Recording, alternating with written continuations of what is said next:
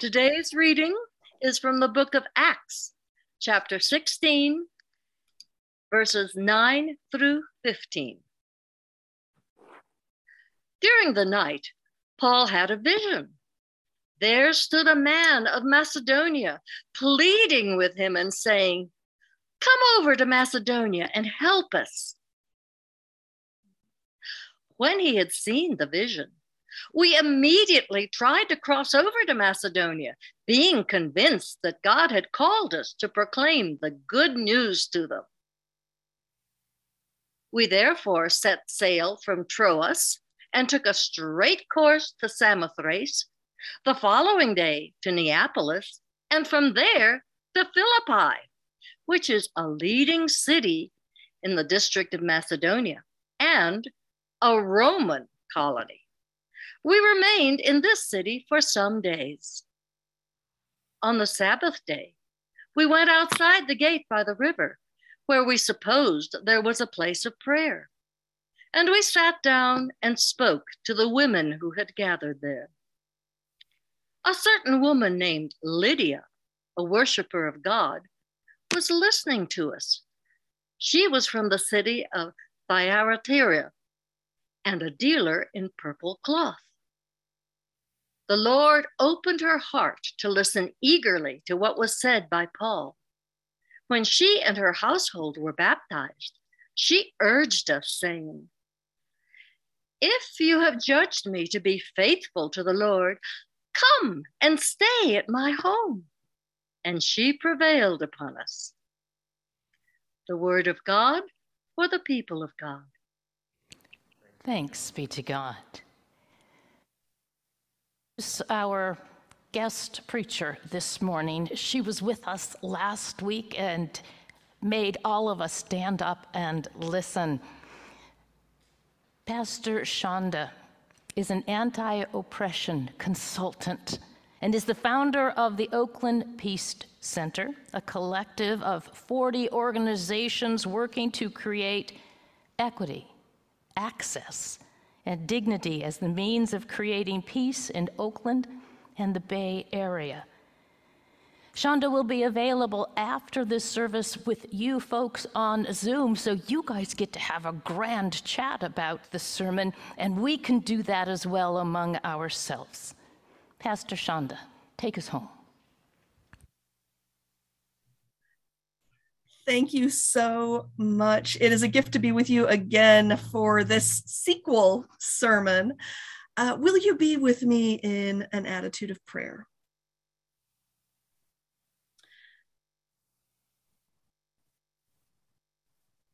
Spirit of the living God, fall afresh on us. Spirit of the living God, fall afresh on us. Melt us, mold us, fill us, use us. Spirit of the living God, fall afresh on us. Amen. So we've jumped a long way from last week's passage, which was focused on Peter, to a very different personality in the New Testament, the Apostle Paul. You may know some of Paul's story, how he had helped the Roman Empire in shutting down this new Jesus-following movement because the Jewish leadership was on the same side as the Roman Empire in seeing these Christ followers as a threat, and that God had intervened and helped him see the light, and he had become a radical convert to the teachings of Jesus and the mission of Jesus, to his own risk of life. And so we're picking up with one of Paul's ministries where he and Silas end up in Macedonia. If it wasn't for this trip, we wouldn't have the books of Thessalonians and Philippians, because Thessalonica and Philippi are both cities in Macedonia.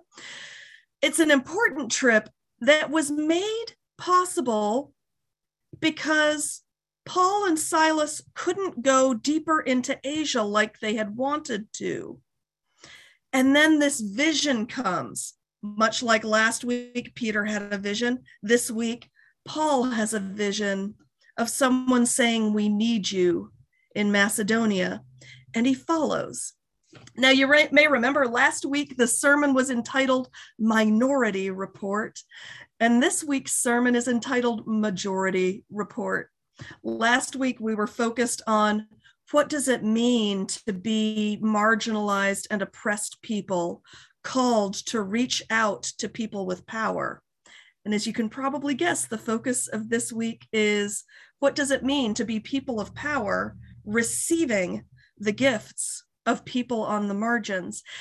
And the reason I thought that was going to be an easy sermon to preach was because I know who Lydia is, because there are not a lot of women for us to look up to in the Bible. For some reason, all of the very important women got left out, except for a handful. Don't know why that is. You might have some guesses, but Lydia is one of them. And I have been in women's circles at churches called Lydia Circles because she's one of the people we have to look up to as a model for what being a woman in leadership in the church can be.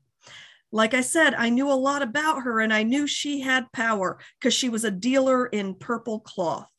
You didn't deal in purple cloth if you didn't have a lot of money, and making purple cloth got you more money. So she was someone I already knew had a lot of power.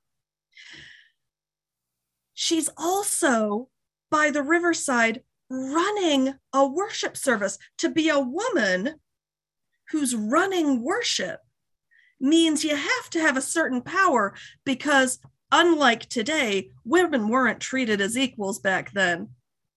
I can't tell if the congregation's laughing, but it's intended as a laugh line.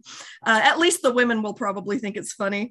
Those of us who are women and gender nonconforming and gender non-binary don't always experience a lot of reverence or appreciation for our leadership. So for Lydia, in that day and age, to be leading worship of other people, of other women, meant she was pretty powerful. She was also in a prosperous community, unlike those original disciples who were living in what the Roman Empire considered to be a troublesome backwater with ignorant and unevolved people in it, if they considered them people at all, in Judea. Lydia lived in a powerful, prosperous community that was a significant military location for the Roman Empire, and therefore a place that got invested in. She was living in an important place. By our definitions, you could say that she had privilege. But the reality is, no matter how much privilege and power she had, she was still a woman. And so I realized that my simple narrative of the majority report, what it means to be a powerful person encountering someone on the margins, is not as simple as I thought it was going to be. And the fact of the matter is, Paul was in many ways marginalized. We know he had some sort of physical disability that people definitely were very aware of and commented on. And he celebrates how kind people are to him in the midst of that disability, which indicates to you that that's not normally how he's treated. If he's remarking on people's kindness to him in the midst of his dealing with a disability, and in those days to have a disability marginalized you. He was Jewish. We've already established that the Roman Empire did not have a lot of patience for anyone who was monotheistic, because if you were pantheistic, you could add the Roman emperor as one of your gods, and no one would be bothered either way. But if you only had one god, it meant you couldn't also worship the Roman emperor. And that meant that Jews and then Christ followers, what we would eventually call Christians, were marginalized within the Roman Empire. That said, Paul's ministry was self-funding. We talk about tent makers, ministers who fund themselves through other means. Paul is where we get that term from. He made tents, he had resources, he was self-funding. He was also a Roman citizen. Howard Thurman, the great Black mystic theologian, said, if Jesus had been pushed into a ditch by a Roman centurion, he would have had no recourse. He would have just been another Jew in a ditch. But if Paul experienced that, he had recourse because he had the power of citizenship. He also, unlike the disciples who had journeyed with Jesus, he spoke Greek, which was the language of commerce, which gave him access to all sorts of communities. So while my original story was Lydia with the power, opening herself to the wisdom of people from the margins, Paul was a man. Paul was a man who had a lot of power within the Jewish community. Paul spoke Greek. Paul had citizenship. You can see how both of them had experiences of power and of marginalization that bumped into each other in some holy ways on the side of that river. One of my favorite modern theologians, Bible scholars rather, is a woman named Mitzi Smith. She's a Black womanist Bible scholar. She has a great book called Sass and Talk Back about the women of the Bible and how much, to quote somebody in the chat, chutzpah they brought to their work, and how that is very much like the women leading the new civil rights movement today. Mitzi, Dr. Smith, had something important to say about this text that I had never noticed before. She said, Lydia absolutely was located in a center of power. Lydia had lots of resources. Lydia obviously had enough that she could welcome in complete strangers into her home without worrying about whether she could meet their needs for as long as they needed. But she wasn't from there. They were in Philippi, and she was introduced to us as Lydia from Thyatira. She lived there, she made her living there, she clearly had abundant resources there, and she was still known as Lydia from Thyatira. Dr. Mitzi Smith's point is, she remembered what it was like to be an outsider. And for that reason, she was primed to recognize the gifts of outsiders. I have been doing anti-racism trainings in the Disciples of Christ for about 15 years, and there's an exercise we do with very beginning groups to help give them some basic tools to enter the conversation. It's an exercise called On Meaning and Mattering. And what we do is we ask people, and I'm going to ask you as I walk you through the exercise, to imagine for yourself a time that you really felt like you mattered. When people listened to you, when they valued what you had to offer, when your gifts were honored. Where were you? How old were you? Who were the people involved? How did they make you feel? Who did it make you feel connected to?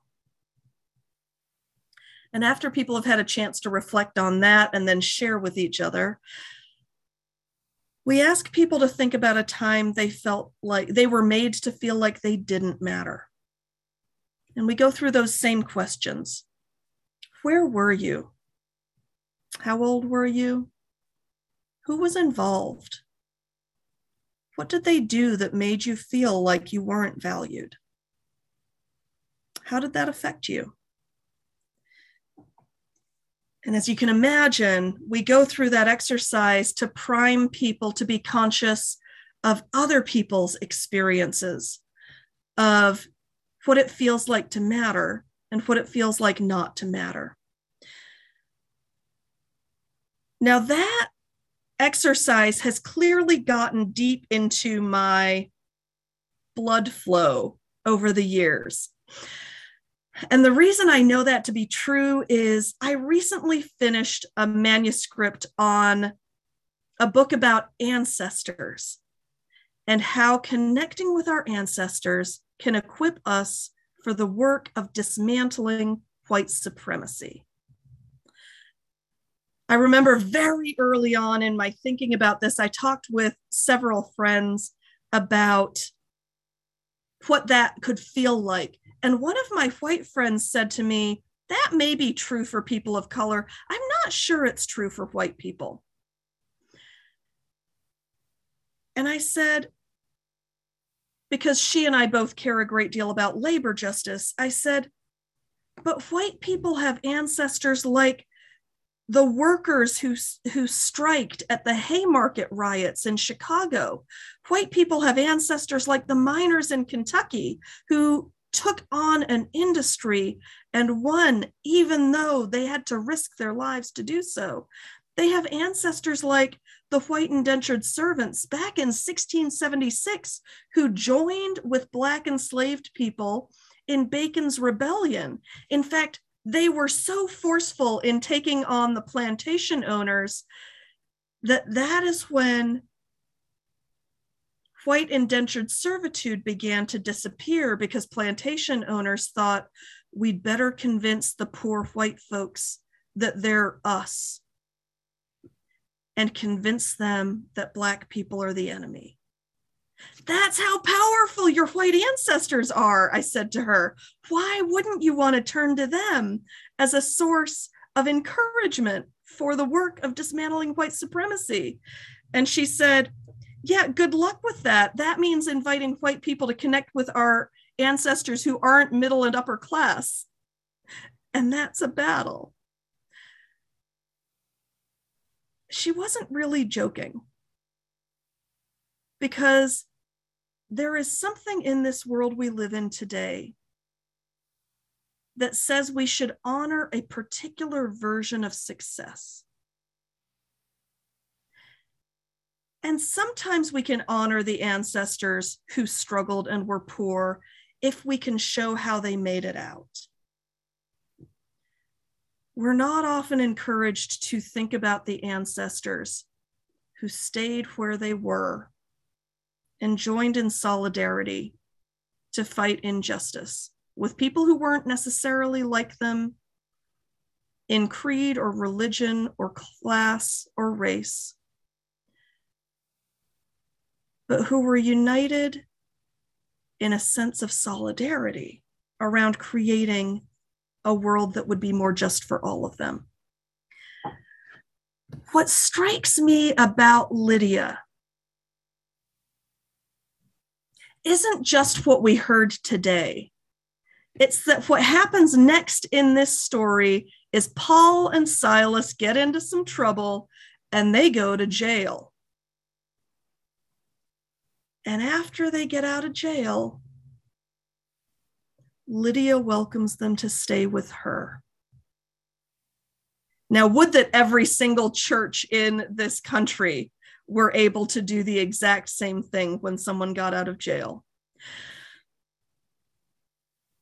Paul and Cyrus had been incarcerated. They were perceived as a threat to the community. They were also foreign, and Lydia made space for them. And I find myself thinking about that passage, which Paul is said to have said, once you were no people, but now you are God's people. Now that means one thing to people who were told over and over that we were less than. because of gender, because of race, because of orientation, because of class. And that's who it was for people who were marginalized and oppressed to say, you've been told your whole life that you're worthless, but you're actually part of this powerful community. But I think that that passage is also an opportunity for the Lydias of the world to say, we were given a particular narrative about ourselves, but we get to claim the community that we are in now. God is giving us the tools to connect with our community, even if we have all the privilege. Although, as you know from the meaning and mattering exercise, all of us know what it's like to feel left out, to feel like we don't matter. That can be a tool for anger and bitterness and frustration and rage. It can connect us to dangerous movements like white supremacist movements and incel movements and the Proud Boys who feed on that bitterness and rage. But it can also connect us to this other thing where we get to be God's people, where we're now part of this family called to be Lydia, who remembers what it was like when we didn't matter. And now that we do, can help other people feel like they matter as well. We get to turn, because of this amazing resource of the scriptures, we get to turn to ancestors who struggled and join with those who struggled even more. We have those ancestors, even if their stories don't get told to us enough. Because whoever we were before we encountered the gospel, however the world said we mattered or did not, Lydia shows us that now that we are God's people, we get to invite into our space people who are perceived to be dangerous and yet are powerful and glorious and full of wisdom and ready to receive our wisdom as well. May we build such a community. Amen.